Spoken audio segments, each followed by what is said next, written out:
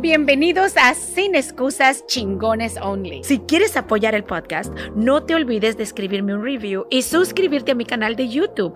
Antes de comenzar, quiero agradecerte a ti. Sí, a ti por ser chingón y por luchar por tus sueños, por nunca darte por vencido. Recuerda, el poder está en ti.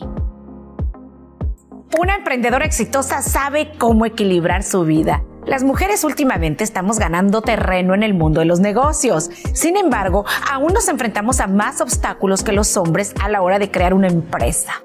No solo porque la sociedad aún no se acostumbra a vernos en esta posición, sino porque nosotras mismas tenemos conflicto entre la familia y el trabajo. Nuestros hijos, el hogar, que inconscientemente restringen el alcance de nuestros sueños. Algunas de nosotras ni siquiera concebimos la idea de crear un negocio propio y otras limitan el crecimiento de su empresa para no cargar con la culpa de hacer un lado a la familia. Y no se trata de eso. Una de las armas básicas que una emprendedora debe manejar para lograr el éxito es el manejo de su tiempo, equilibrando su vida personal y profesional. Porque nosotras las mujeres siempre estamos sufriendo de eso, siempre o estamos queriendo estar en el trabajo y cuando estamos en el trabajo queremos estar en la casa y viceversa. Así que ahí les va. Mantén una agenda programando tu tiempo de trabajo, el tiempo con tu familia y, si es el caso, con tu pareja. Con anticipación. Al inicio de cada semana es importante programar alguna salida, alguna actividad familiar, algo, porque lo que pasa es que nos esperamos hasta el final de la semana y ahí estamos ya llegando súper cansadas para querer hacer alguna actividad con la familia y ya no se disfruta igual. Así que no dejes que tu horario de trabajo se inmiscuya en tu tiempo familiar. Separa tu tiempo familiar y defiéndelo porque eso es prioridad. Tu calendario debe estar agendado de acuerdo a tus prioridades. Separa tiempo para ti. Es muy importante que te dediques a ti. Muchas veces nos ignoramos porque la mujer especialmente queremos siempre dar y cuidar a los demás y nosotras nos dejamos para el final. Yo te recomiendo que dediques por lo menos 15, 20 minutos para ti. Si te gusta leer, si te gusta cantar, si te gusta caminar, si te gusta hacer yoga, pilates, no sé, cocinar, hacer un pastel, lo que quieras, hazlo. Dedique ese tiempo para ti, no tengas remordimiento. Es bueno porque además de relajarte, te ayuda a mantener un buen estado de ánimo y eso le conviene a todos. También programa por lo menos 30 minutos al día para hacer ejercicio, porque esto te mantiene animada, te ayuda a desestresarte y te mantiene saludable.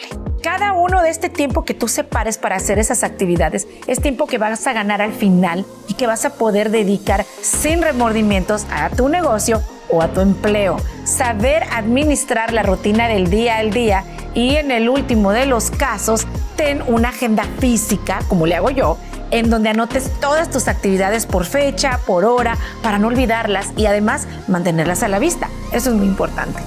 Una cosa a la vez y solo una. Mujeres, el término de multitasking, yo sé que está de moda y muchas mujeres allá afuera se sienten orgullosas y ¿saben qué? Eso no existe. Cuando tú dedicas tu tiempo a muchas cosas a la vez, siempre quedas mal.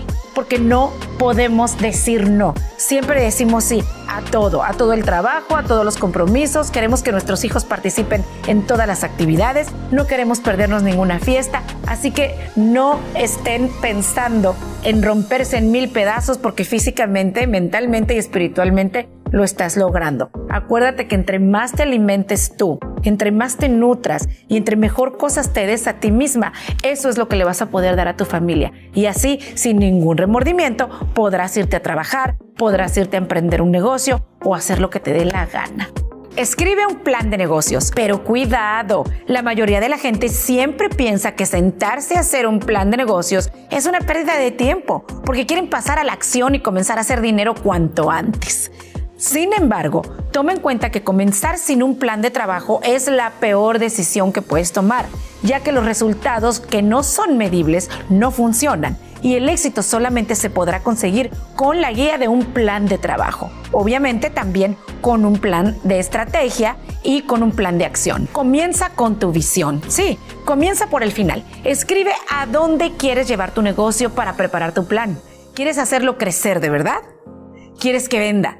¿Quieres que sea un negocio familiar? ¿Quieres que dure toda una vida? ¿Cuál es tu gran enfoque para la meta final? Esto lo puedes determinar respondiéndote las preguntas básicas de todo emprendimiento: ¿qué, cómo, cuándo, dónde, por qué y para qué? Esto te dará una base para comenzar. Formaliza tu misión.